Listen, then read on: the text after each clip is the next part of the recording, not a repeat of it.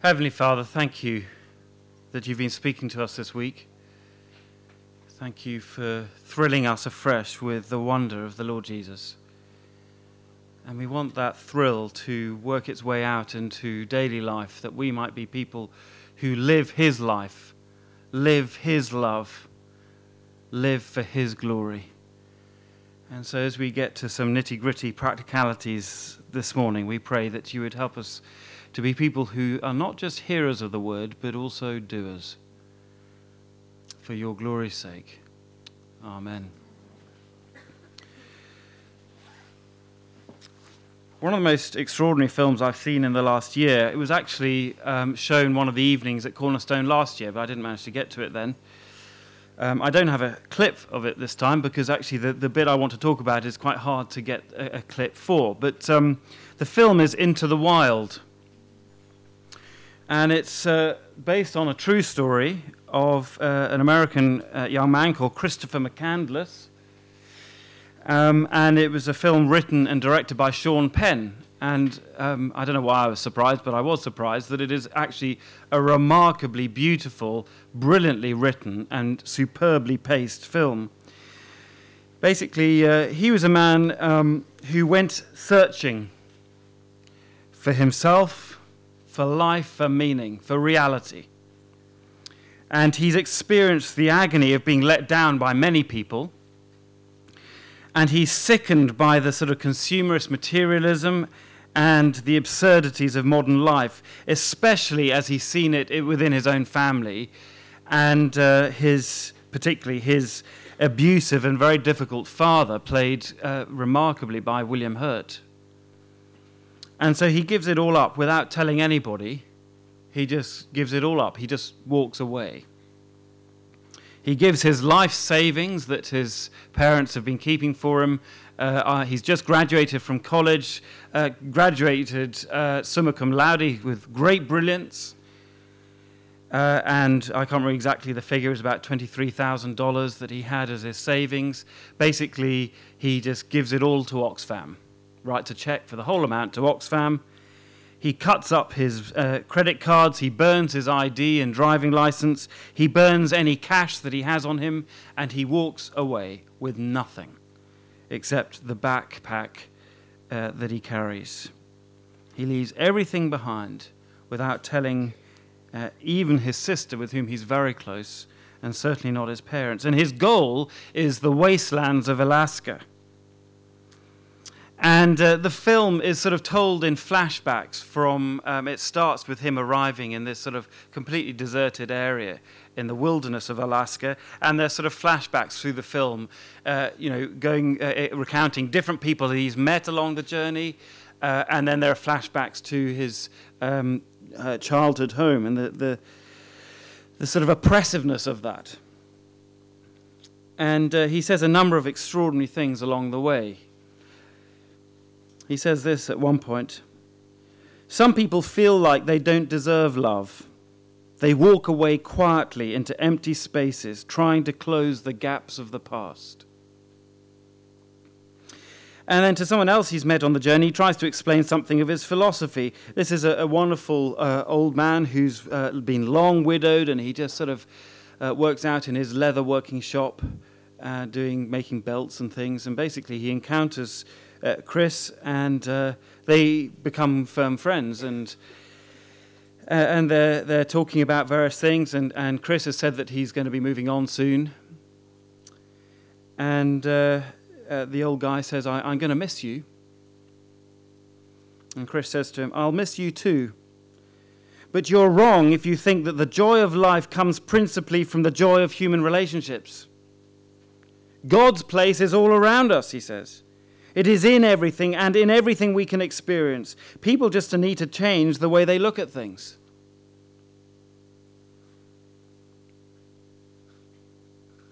We're wrong to find our joy in human relationships. Well, in the flashbacks on Chris's life, you can see why he thinks that's wrong, because very few of his relationships have brought any joy at all, just pain and agony. But by the end of the film, and I won't spoil it for you, but after months of solitude in some of the most beautiful landscapes on earth, he comes to his greatest discovery of all. For he learns that happiness is only real when shared. He spent his whole life running away from people. And the agony of the end of the film is that he realizes he was running the wrong way. It's hugely ironic, painfully ironic. He's escaped from people to find happiness in God's awesome creation. He's had good reason to do so, and it's not hard to imagine that he's onto something. After all, if you've sat sweltering on the Central Line day in, day out, the sort of wilderness of Alaska seems like heaven. But his root problem, you see, was not urbanization or materialism or the fact that he's been badly let down by people. His root problem is one that we all share. We do not function well in isolation. It was the first not good in the great goods of creation, wasn't it? All these things in Genesis 1, God kept on saying, and it was good, and it was good. And the biggest shock of the Bible so far in Genesis 2 is when suddenly it says, it is not good. Hang on, he's made this all. How can there be something not good? Well, it's not good to be alone. We're not made to be alone. We don't function well alone. We need not to be alone. But that leads to a sort of catch-22, doesn't it? Because the agony of Chris's situation is he can't live with other people, but he can't live without other people. Well, of course, it's only a catch-22 in a fallen world. What if there was a way? What if there was a way to deal with the heart of the problem, the very thing that makes community so difficult? What if there was a way of dealing with that problem so that then community could work? Well, of course, that's precisely what the Lord Jesus has come to do. To root out sin, because sin is the biggest impediment to community, to life together. Happiness is only real when shared. But the agony is that when we do share, so often we find pain. You see, salvation, or being saved, or whatever you want to call it, is never individualistic in the Bible. It's never me. Me, me. It's always us. And that's certainly the case in John's Gospel. I want to focus on three famous passages, briefly, I'm afraid. But I want to see how the three of them, very, very wonderful passages that, each would require hours just of digging and swimming around in. But I want to sort of put them together in a sort of fresher way to be able to see how actually these build together to show what true community and what true happiness being shared is really like. So what we'll see, I think, is if I can adapt the phrase slightly, is not only that is happiness only real when shared, but so too is holiness only real when shared. Because actually, it's quite hard to be holy on your own. It's very hard to be loving on your own. In fact, you can't, because if you're on your own, the only person to love is yourself. And being like God, you see, is at the very heart of what it is to be in relationship with him and with others. For God is love, as we've seen, and love is only real when shared. Love is not shared. Love that is not shared is its opposite. It's sin. But before we look at the three passages, let's just sort of bring a few things together and remember where it all begins, because it's clear from the start, you see, conversion, at the very least, it is about adoption into the family. Remember again from the prologue, what has the Word come to do for those who receive and believe him? Well, back in the prologue, he came to give the right to become children of God. That's what he came for. He came to create a family, a new family, to bring new members of this family. And he gives them the privilege of being the family of God. Because God is the God of family. I'm not saying he's the God of families, that actually if you don't have children or you're not married, you can't be in this family. That's nonsense. No, the whole church is the family of God, because each one of us individually, one by one, is a child of God if we have received the word, namely the Lord Christ. For think about it. It is essential to God's Trinitarian identity that one God is one person Father, one person Son, one person Spirit. In a sense, you could say the Trinity himself is a family. Father, Son, and Spirit. So in a sense, being the body of Christ, being God's family here, is a true reflection of the wonderful, dynamic relationship of love within the Godhead himself. And we relate to God the Father as a result of the God the Son.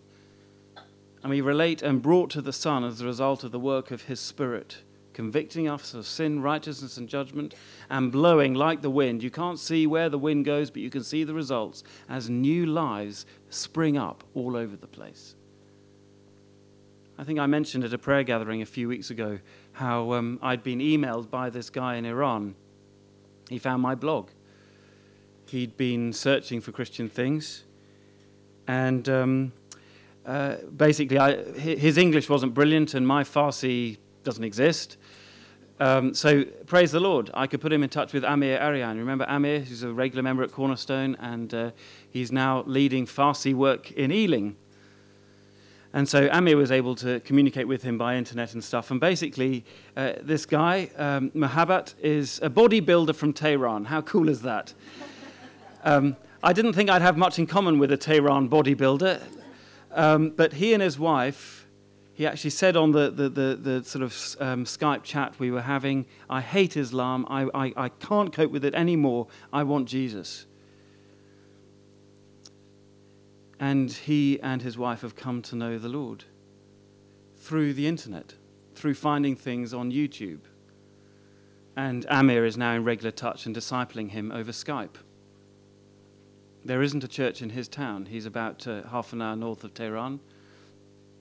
But new life. You can't see where the Spirit goes, but you can see his results springing up. How extraordinary is that? And what have we seen about this love? Well, it's love for the whole world. John 3:16, for God so loved the world that he gave his one and only Son. Whoever believes in him should not perish, but have eternal life. There's our spiral again. But it's also love for all nations. This is interesting. We looked at Caiaphas' prophecy, unwitting prophecy yesterday, but let me just refresh your memories. This is what John says about Caiaphas' unwitting prophecy. He did not say this on his own, but as high priest that year, he prophesied that Jesus would die for the Jewish nation, and not only for that nation, but also the scattered children of God, to bring them together and make them one. It's fascinating, isn't it? He's clearly talking about Gentiles there, because he's talking about the Jewish nation and other nations that he calls the scattered children of God. And out of this extraordinary diversity, he brings them together and makes them one. So suddenly I have everything in the world in common with a Tehran bodybuilder. I do go to the gym occasionally, but I don't think I'll ever aspire to being a bodybuilder. Or as Jesus said in chapter 12, but I, when I am lifted up from the earth, will draw all people to myself. This is what God is like. He is love. And he adopts people into his family. As someone once said, God has no grandchildren. He only has children. You don't inherit faith. You make it your own. So the funny thing is, I've sort of found myself, sometimes sort of idly, not thinking about it, talking to Joshua, my son, and maybe it's because I've been around Rico quite a lot, but I started calling him bro.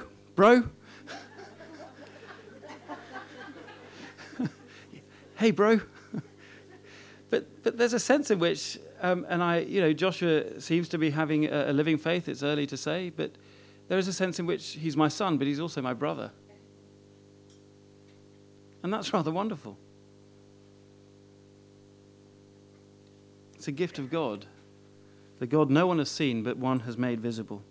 But it never stops there. We're born again into a new family, a great family, a divine family, and we worship together as a family. So remember what Jesus said to the Samaritan woman by the well. Believe me, woman, a time is coming when you will worship the Father, neither on this mountain nor in Jerusalem. You Samaritans worship what you do not know. We worship what we do know, for salvation is from the Jews. Yet a time is coming and has now come when true worshippers will worship the Father in spirit and truth, for they are the kind of worshippers the Father seeks. God is spirit, and his worshippers must worship in spirit and truth. We have a family relationship with our Father. And worship, of course, is singing, yes, but not just. Worship is giving him his worth, our whole lives, as his family. He says nothing about doing this on your own, although we should do it on our own. It's always, you will come together and be one. If you're a Westerner like me, that's something that does not come naturally. Many cultures find it a lot easier than we do, and we've got a lot to learn. This is a remarkable quotation from a man called Dinizulu, who was the king of the Zulus. There's an actual photograph of him taken in 1910. He wrote this: a man who is isolated and alone can be regarded as a sort of discarded person. He is a man cast out of society, and that type of man in the old days would have been killed. Let me say this, and I say it very seriously: there is nothing worse than being isolated. Now, what is so poignant about that is that the British exiled him to the island of St. Helena for 7 years. Because of insurrection when he led the Zulus against the British, which was, of course, the same island that Napoleon had been exiled to. There is nothing worse than being isolated, as he was for 7 long years. We Westerners have much to learn from you who have a more corporate understanding. We're so ingrained to think in terms of me, myself, and I, that actually we need to be deliberate about thinking differently. We need to actually do it on purpose. So it's fascinating how many songs we sing about me and I just wanna. And sometimes, even if it doesn't quite scan, or rhyme, I don't really care. Sometimes in my mind, I deliberately change it to we and us, just to remind me it's not just about me. We need to completely change our thinking. A remarkable book is the book An Anthropologist on Mars, written by the neurologist Oliver Sacks. He was the guy who wrote Awakenings and The Man Who Mistook His Wife for a Hat. Absolutely fascinating guy. And he speaks about a man called Virgil who had been blind from childhood. When he was 50, Virgil underwent surgery and was given the gift of sight. But as he and Dr. Sacks found out, having the physical capacity for sight is not the same thing as seeing. Virgil's first experiences with sight after 50 years were very confusing. He was able to make out colors and movements, but arranging them into a coherent picture was much more difficult. Over time, he learned to identify individual objects, but his habits, his behaviors, were all still those of a blind man. He hadn't learned how to use his new sense. And Dr. Sacks put it like this: one must die as a blind person to be born again as a seeing person. It is the interim, the limbo, that is so terrible and difficult. Well, we must die as an individualist and be born again as a member of the family.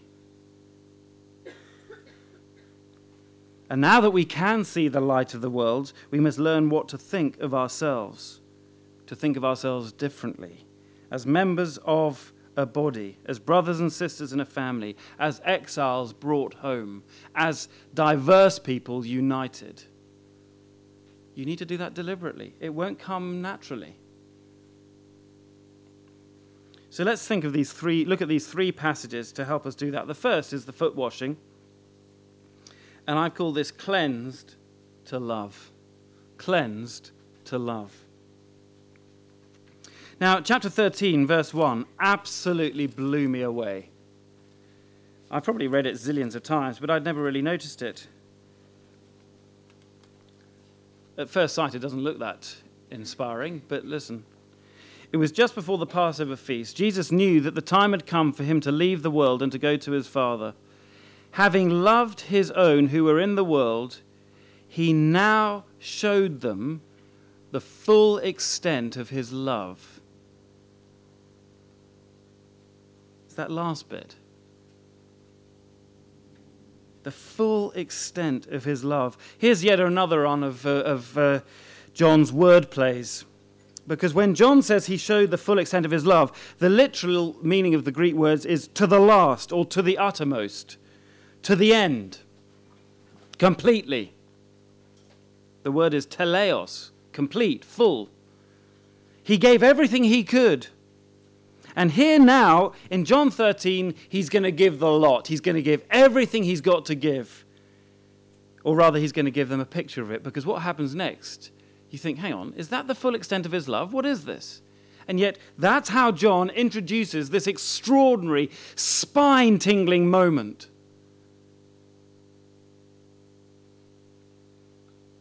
It is love to the uttermost, as we'll see. Of course, in verse 2, the drumbeat of opposition that we were thinking about is still there. Jesus is imminently going to be betrayed by Judas. So verse 2, the evening meal was being served, and the devil had already prompted Judas Iscariot, son of Simon, to betray Jesus. So the drumbeat of opposition, the tolling of the hour, is getting louder and louder. But then verse 3 speaks of something else imminent. Just notice how John puts this in verse 3. Jesus knew that the Father had put all things under his power, and that he had come from God and was returning to God. Do you get a sense of imminent grandeur, majesty? This is a sort of a momentous, sort of ringing of the bell, wake up, something big is about to happen. Jesus is about to return to his Father. He has been given all power from his Father. Something big is about to happen. So, verse 4, he got up from the meal, took off his coat, and wrapped a towel round his waist. Huh? It's not what you'd expect next, isn't it? You expect something grand, momentous, awe-inspiring. Everybody's going to stop, mouths gaped open. This is God at work. And he gets a towel and he wraps it round his waist. This is God at work.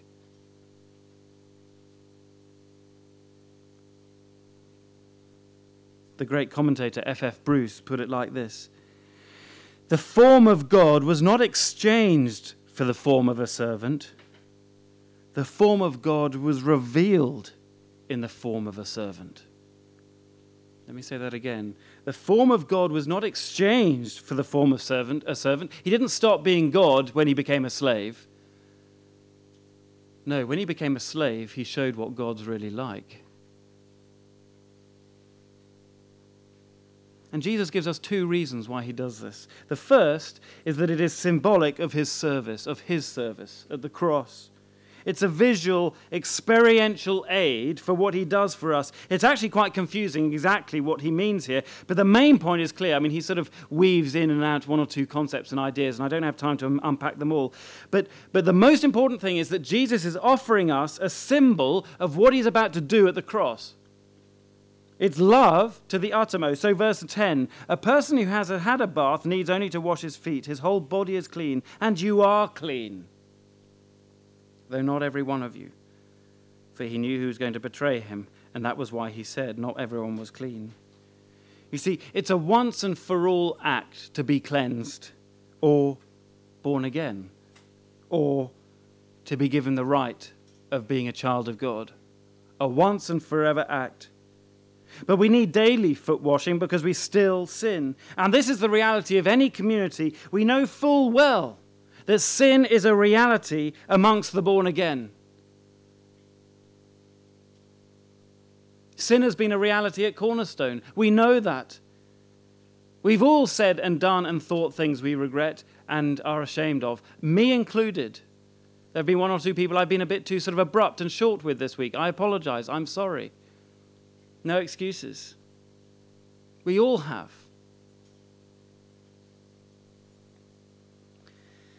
But one thing is clear, that if we are Christ's, if we are sons and daughters of God that have the right to that title, we're clean.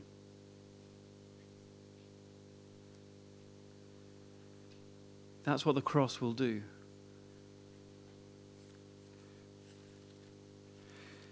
But it's not only symbolic of his service. Interestingly, it's also symbolic of our service.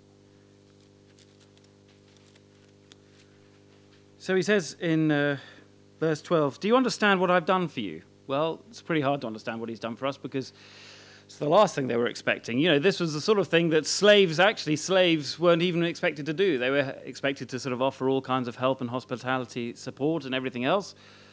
But washing somebody's feet, well, that really is the most menial of them all. So do you understand what I've been doing? No wonder Peter objected.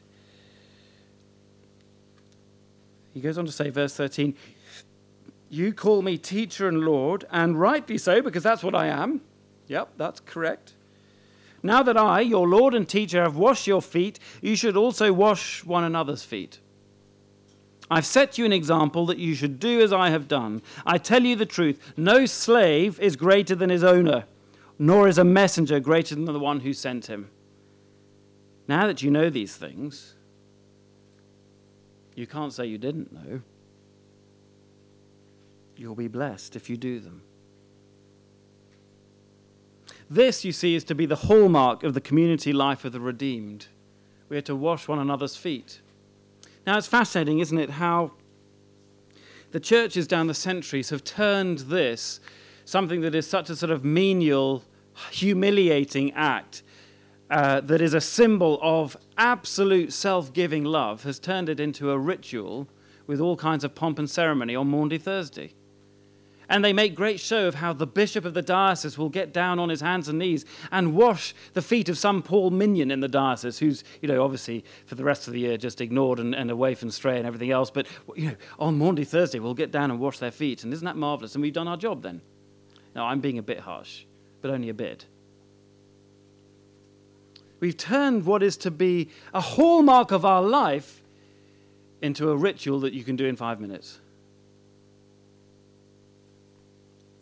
Now, sometimes I've been in situations where actually we've had a sort of gone through the ritual of washing one another's feet, and that's been quite powerful, and I think, why not?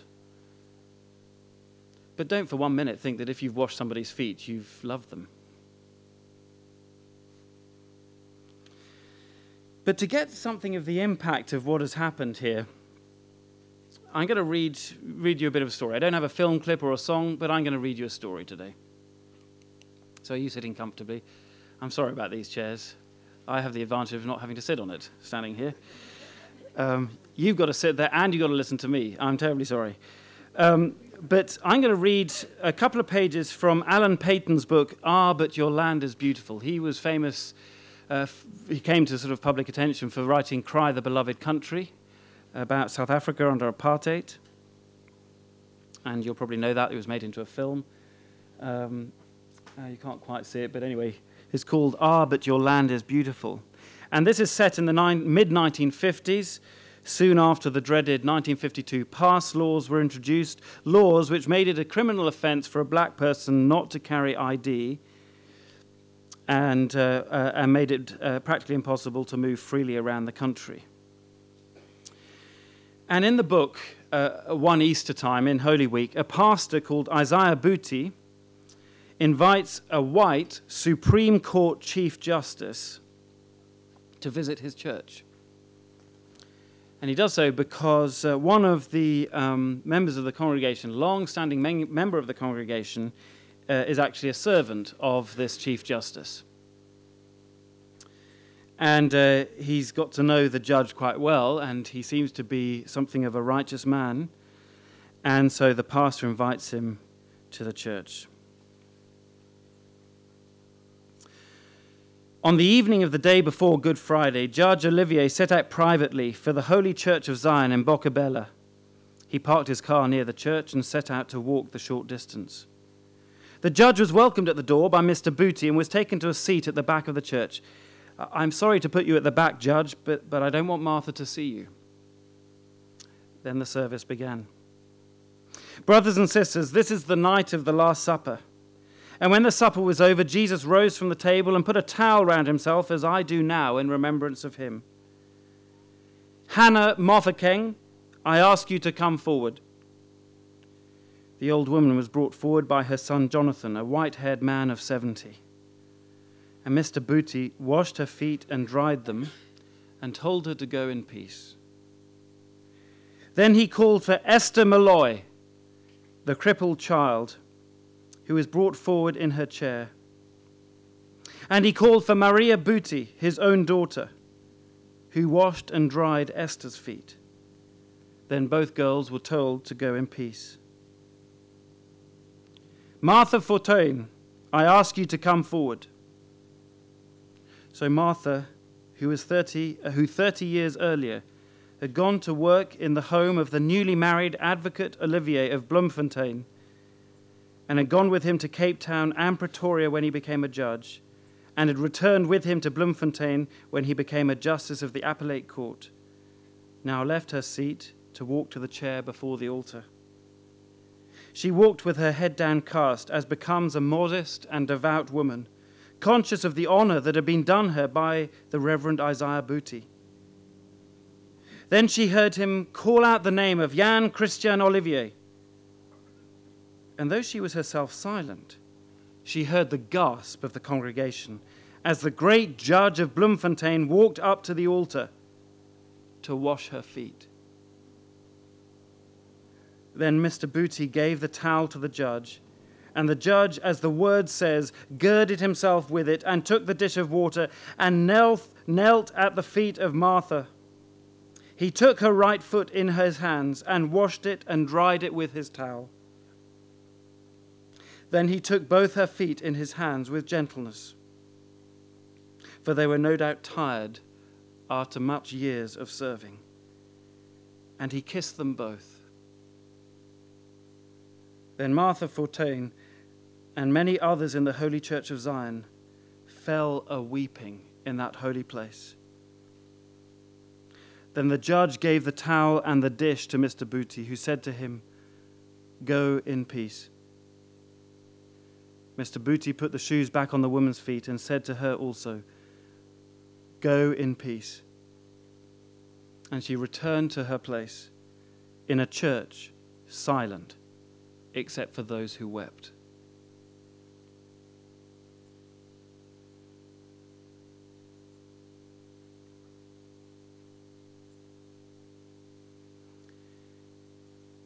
If it was impressive for a Supreme Court judge to do that, how much more is it for the King of Kings? Such an act goes beyond words. It goes beyond understanding. No wonder the disciples confused. And yet it is no less than what we are called to do. And so now we come to the second image, the vine.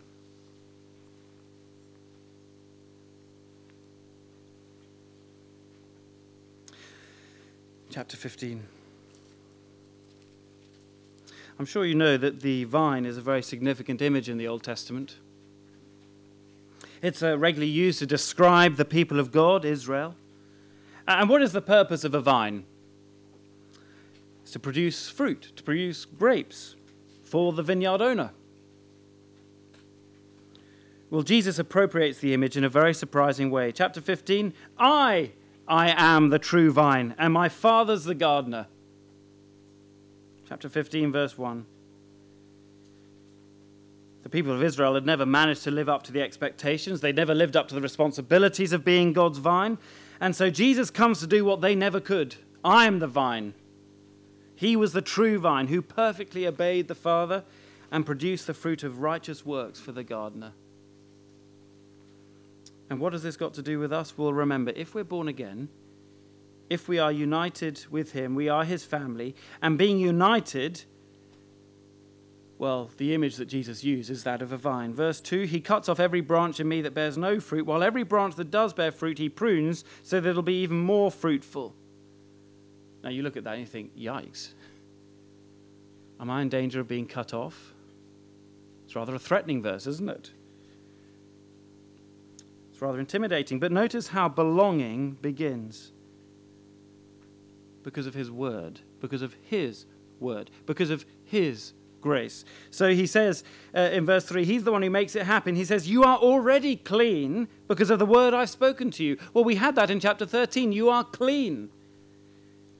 And if you are clean, you are his. I just put in the box there a number of things that John describes that God has done for us. Have a look through them and be encouraged. Maybe go through them and thank God for each one. Lord, you've done this for me. You've done this and this.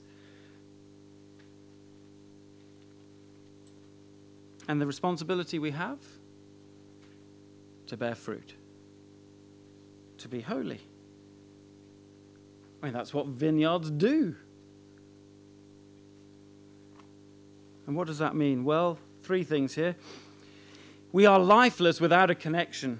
We can't be Christian without Christ. It's as simple as that. I mean, it's the clue's in the name, isn't it? Christian. Ooh, Christ, Ian. Verse 4, remain in me and I'll remain in you. No branch can bear fruit by itself. It must remain in the vine. Neither can you bear fruit unless you remain in me. You getting the idea? Verse 6, if anyone does not remain in me, he's like a branch that's thrown away and withers. Such branches are picked up and thrown into the fire and burned. You've got to remain in me. You got the idea? You've got to remain in me. Is it clear yet? Remain in me, Jesus, the Christ. Remain in him. Okay, you getting the idea? And the agricultural image is a powerful one, isn't it? It's obvious. It's the difference between life and death when you think about it. A branch disconnected from the tree trunk with its sap and its roots is doomed. It'll wither and die. So put it in the context of John's spiraling purpose. Remain in me. Well, that's about believing in him, trusting in him. Why? Because then you'll have life. The signs point to the fact that the Christ is Jesus. So remain in him by believing and trusting in him, then you'll have life. And so we go round our spiral. That's how we have eternal life. So the challenge is clear. It's impossible to be Christian without Christ. But here's the rub. This is the really crucial thing. It's not any Christ.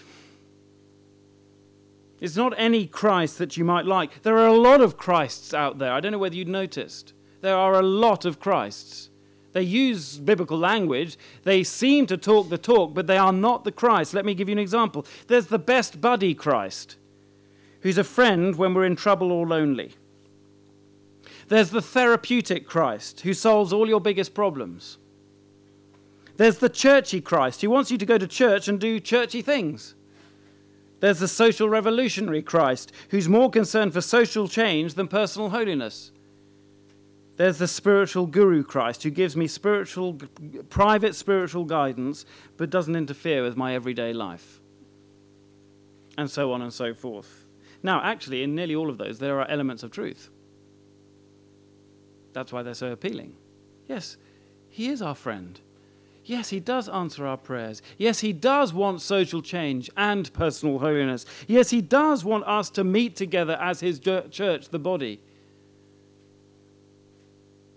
So there's something in all of those things, but make jolly well sure that the Christ you worship is the Christ presented in the Scriptures, above all the Christ presented in John's Gospel. Measure the Christ you believe in against the word that he has revealed.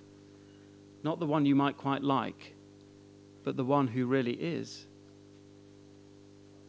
Not the Christ of our imagination, the Christ who is the Son of God, who condemns sin but dies on our behalf as the Lamb of God and is the only way, the truth, and the life, through whom we come to the Father and by no one else. But you see, if you think about it, if we don't stick with him, how on earth can we expect to have life? We're like a branch cut off from the sap and the roots.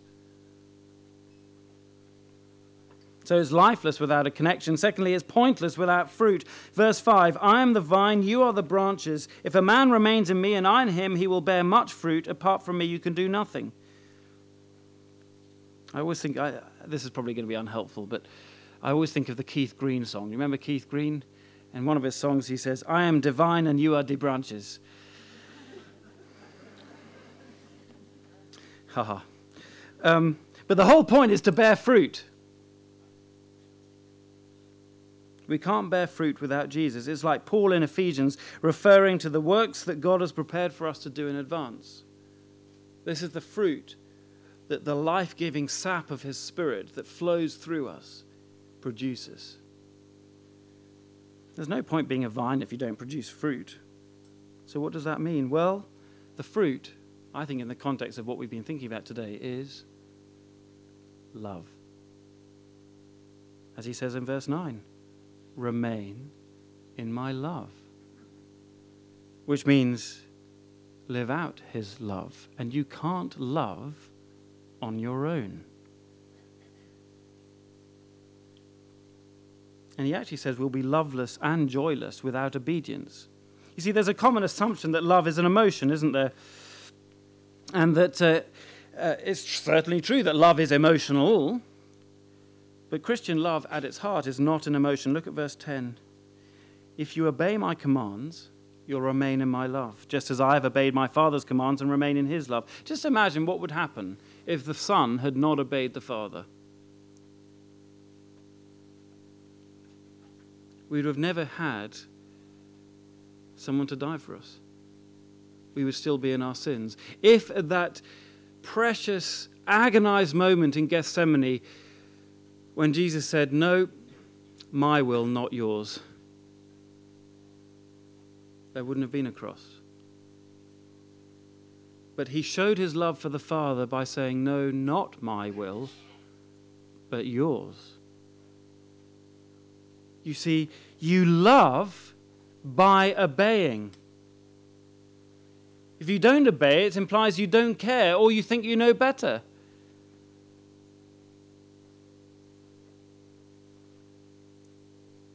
That's how we're to show our love for him. That's how we're to show our love for his people, by love. That's what the foot washing is all about, you see. It's a challenge to love like him. But more than that, it's not just an example to follow, it's a command to obey. This is the new commandment, that you love one another. That's how we show love. But you see, this is not cold, calculating, oppressive obedience. This is not submission to some almighty Allah. This is, well, look at verse 11. I have told you this so that my joy may be in you and your joy may be complete. There is joy in this. And that is hugely emotion. Jesus is not against emotions. He's not British. But notice it's not a matter of pursuing emotional highs. It's about loving him by obeying him, out of which will flow great joy. But I can tell you, at points sometimes when you have to obey him, you feel emotionally like running 1,000,000 miles away. The last thing you want to do is to obey. And that is exactly what the Lord Jesus felt. He wanted to be 1,000,000 miles away. But not my will, but yours.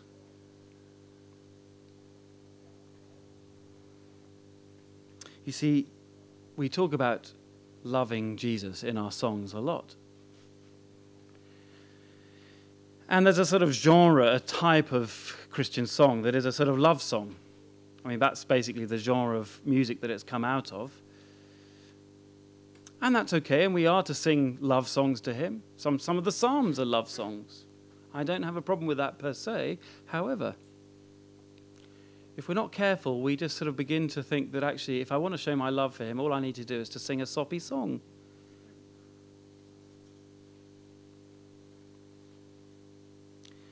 No, we can't love Jesus without obeying him. But here's the twist. We obey him by loving others. By washing their feet. By giving them drink when they're thirsty. By giving them a bed when they're homeless. By visiting them when they're in prison. By feeding them when they're hungry. By being a shoulder to cry on when they're depressed. That's how we love Jesus. We can't be obedient, you see, without actually belonging. You may have heard there's been a bit of a hoo-ha recently. You know the author of Interview with a Vampire, Anne Rice. I mentioned her in church a few weeks back. She's written a number of novels about vampires, and about 10 years ago famously sort of publicly came back to church, to her Catholic roots. And she said in public just a few weeks ago, published it on her Facebook page, and I think she had over 2,000 like clicks of people who thought that she was saying something wonderful. She said, basically, I'm rejecting the church because they're a bunch of arrogant, hypocritical, nasty pieces of work. But I'm going to keep following Jesus. I totally understand why she felt that. Totally understand why she felt that. I'm a minister. I know. But you can't do that.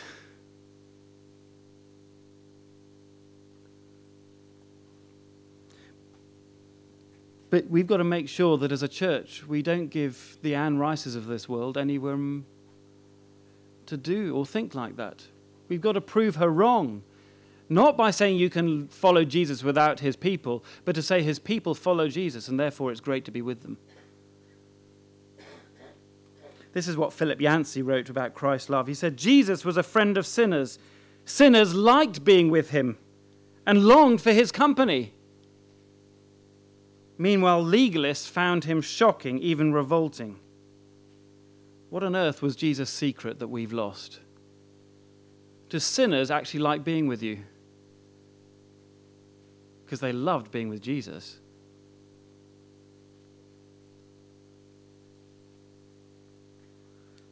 So we come to Jesus' final prayer, his so-called high priestly prayer, and don't have time for detail, just cover it just in a few minutes. But it's fascinating. This is the most extensive of Jesus' own prayers in the gospel accounts.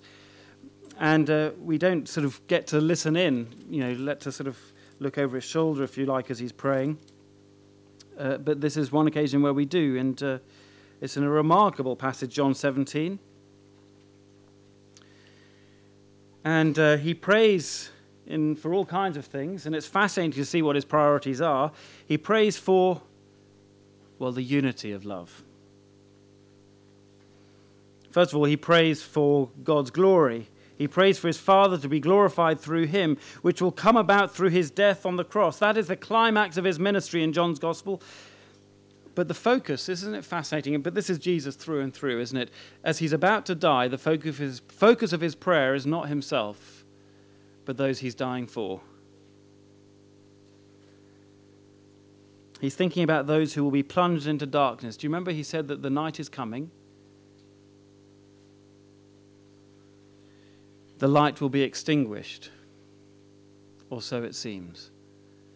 And he's praying for his people as they face the horror of seeing the light extinguished. But what does he pray for? Well, I've just picked out 3 things amongst other things. And the first is distinctiveness. Now, a friend of mine, a chap called Jason Ramasamy, I was just in touch with him. I said, how about drawing me a few cartoons? And he has, and you've got them on the booklets.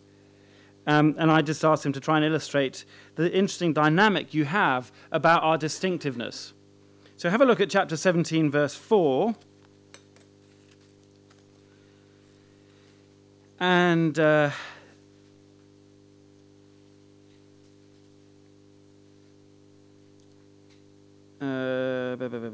I mean verse 4? Oh, blow. Did I mean verse 14? That's interesting. It was going so well.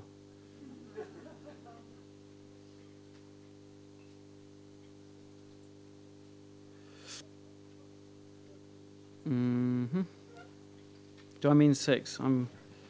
That's it, verse 6. Thank you very much. I have revealed you to those who you gave me out of the world. They were yours. You gave them to me, and they have obeyed your word. So basically, he has plucked us out of the world. We've been given to Christ.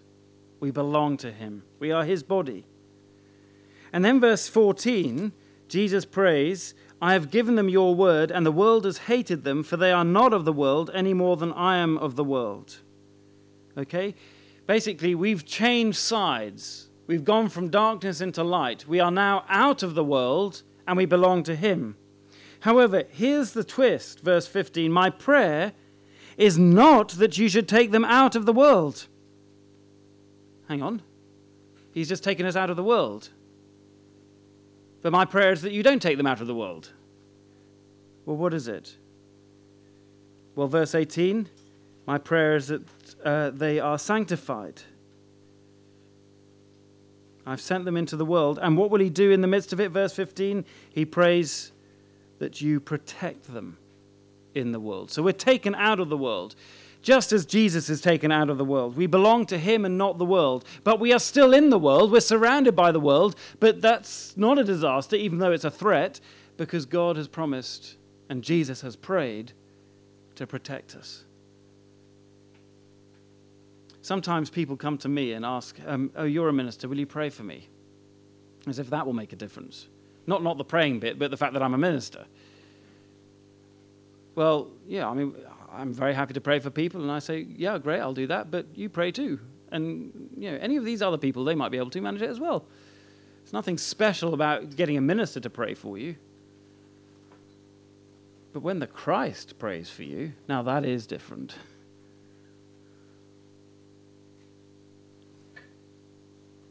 It's an incredible encouragement, isn't it, to know that the Lord, the Christ, is praying for you? That you be protected in the world but not of it.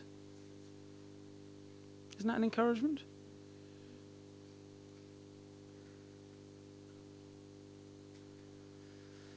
So it means that when we come to him in prayer asking for protection, we know that actually it's on his heart. Secondly, he prays for unity. The next paragraph is interesting because Jesus is anticipating the great global missionary advance, the great movement of the gospel.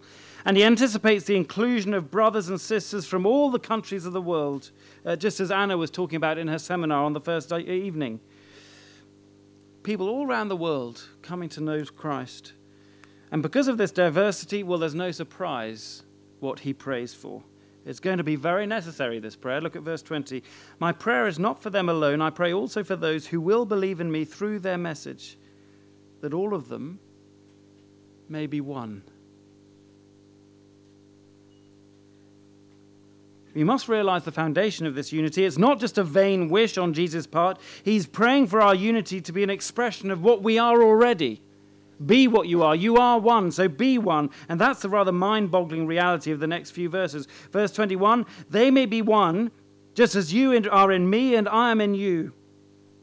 May they also be in us, so that the world may believe in that you have sent me. And basically, Jesus is describing here the most secure and overwhelming embrace in history. We are swept up in the dynamic of Trinitarian love. The Father is in Jesus. Jesus is in the Father. We are in the Father and the Son. Eastern Orthodox Christians talk about this as a perichoresis, which is a Greek word, which means a dance around, dancing around, the dynamic of Trinitarian love, being other person-centered in a constant dance. The dance of the Trinity. And the wonder of the gospel is that we are swept in like some huge Scottish reel to dance with the Trinity forever. The Father is in Jesus. Jesus is in the Father. We are in the Father and the Son together in love and dynamic unity.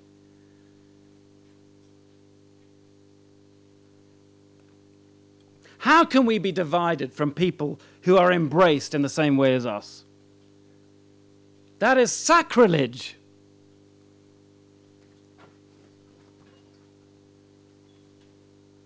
There is no excuse for disunity for those who trust him. There's a book on the bookstall I'd love you to read. There are only a few copies here, but Christopher Ash, it's called Remaking a Broken World. I've banged on about it rather a lot recently, but for good reason. I think it is a wonderful book. It's a Bible overview tracing the themes of gathering and scattering people from Genesis to Revelation. I read it in a weekend. I couldn't put it down. It was absolutely brilliant. Get hold of it. Sell your shirt, as long as you've got another shirt to wear, because that would be awkward. Finally, he prays for divine love. Jesus pledges to make the Father known to his people. We know the Father through his Son, as we've seen before, but I love his parting shot, verse 26.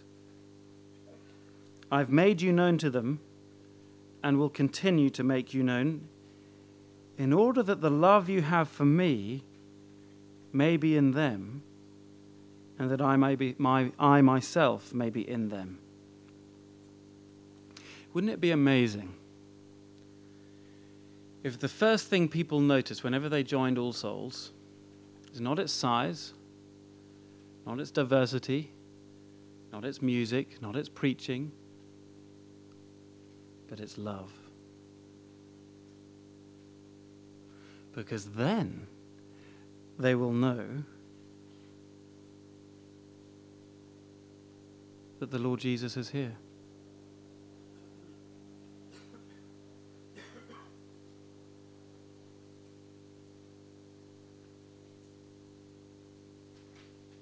The center, the heartbeat of the Lord, of Yahweh, the Trinitarian God, Father, Son, and Holy Spirit, the heartbeat is not the morning prayer meetings, although they're a jolly good thing.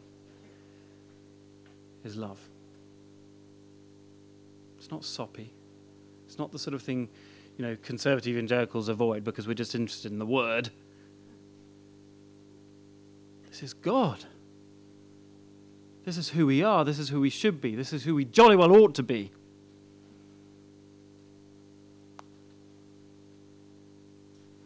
But this is what the Lord Christ died for us to be. Let me sum up with the words of a courageous South African theologian called David Bosch, who's a remarkable man who wrote a very influential book that's one of the most important books on mission written in the 20th century, called Transforming Mission. I had to read it when I was at college, and it's a remarkable book. I know it's been very influential on Chris Wright, for instance. And he was tragically killed in a car crash in 1992. But he had been very instrumental in working together with many different churches in South Africa to oppose the apartheid regime, even though he was a Dutch Reform minister. And if you know anything about that context, you'll know that that was in itself quite a courageous thing to do. But he wrote this about what the church is, and with this I close. Can't really see it, I'll read it. The community of believers gathered by divine election, calling, new birth, and conversion, which lives in communion with the triune God, is granted the forgiveness of sins and sent to the world in solidarity with all humanity. The church is a foreign body in the world.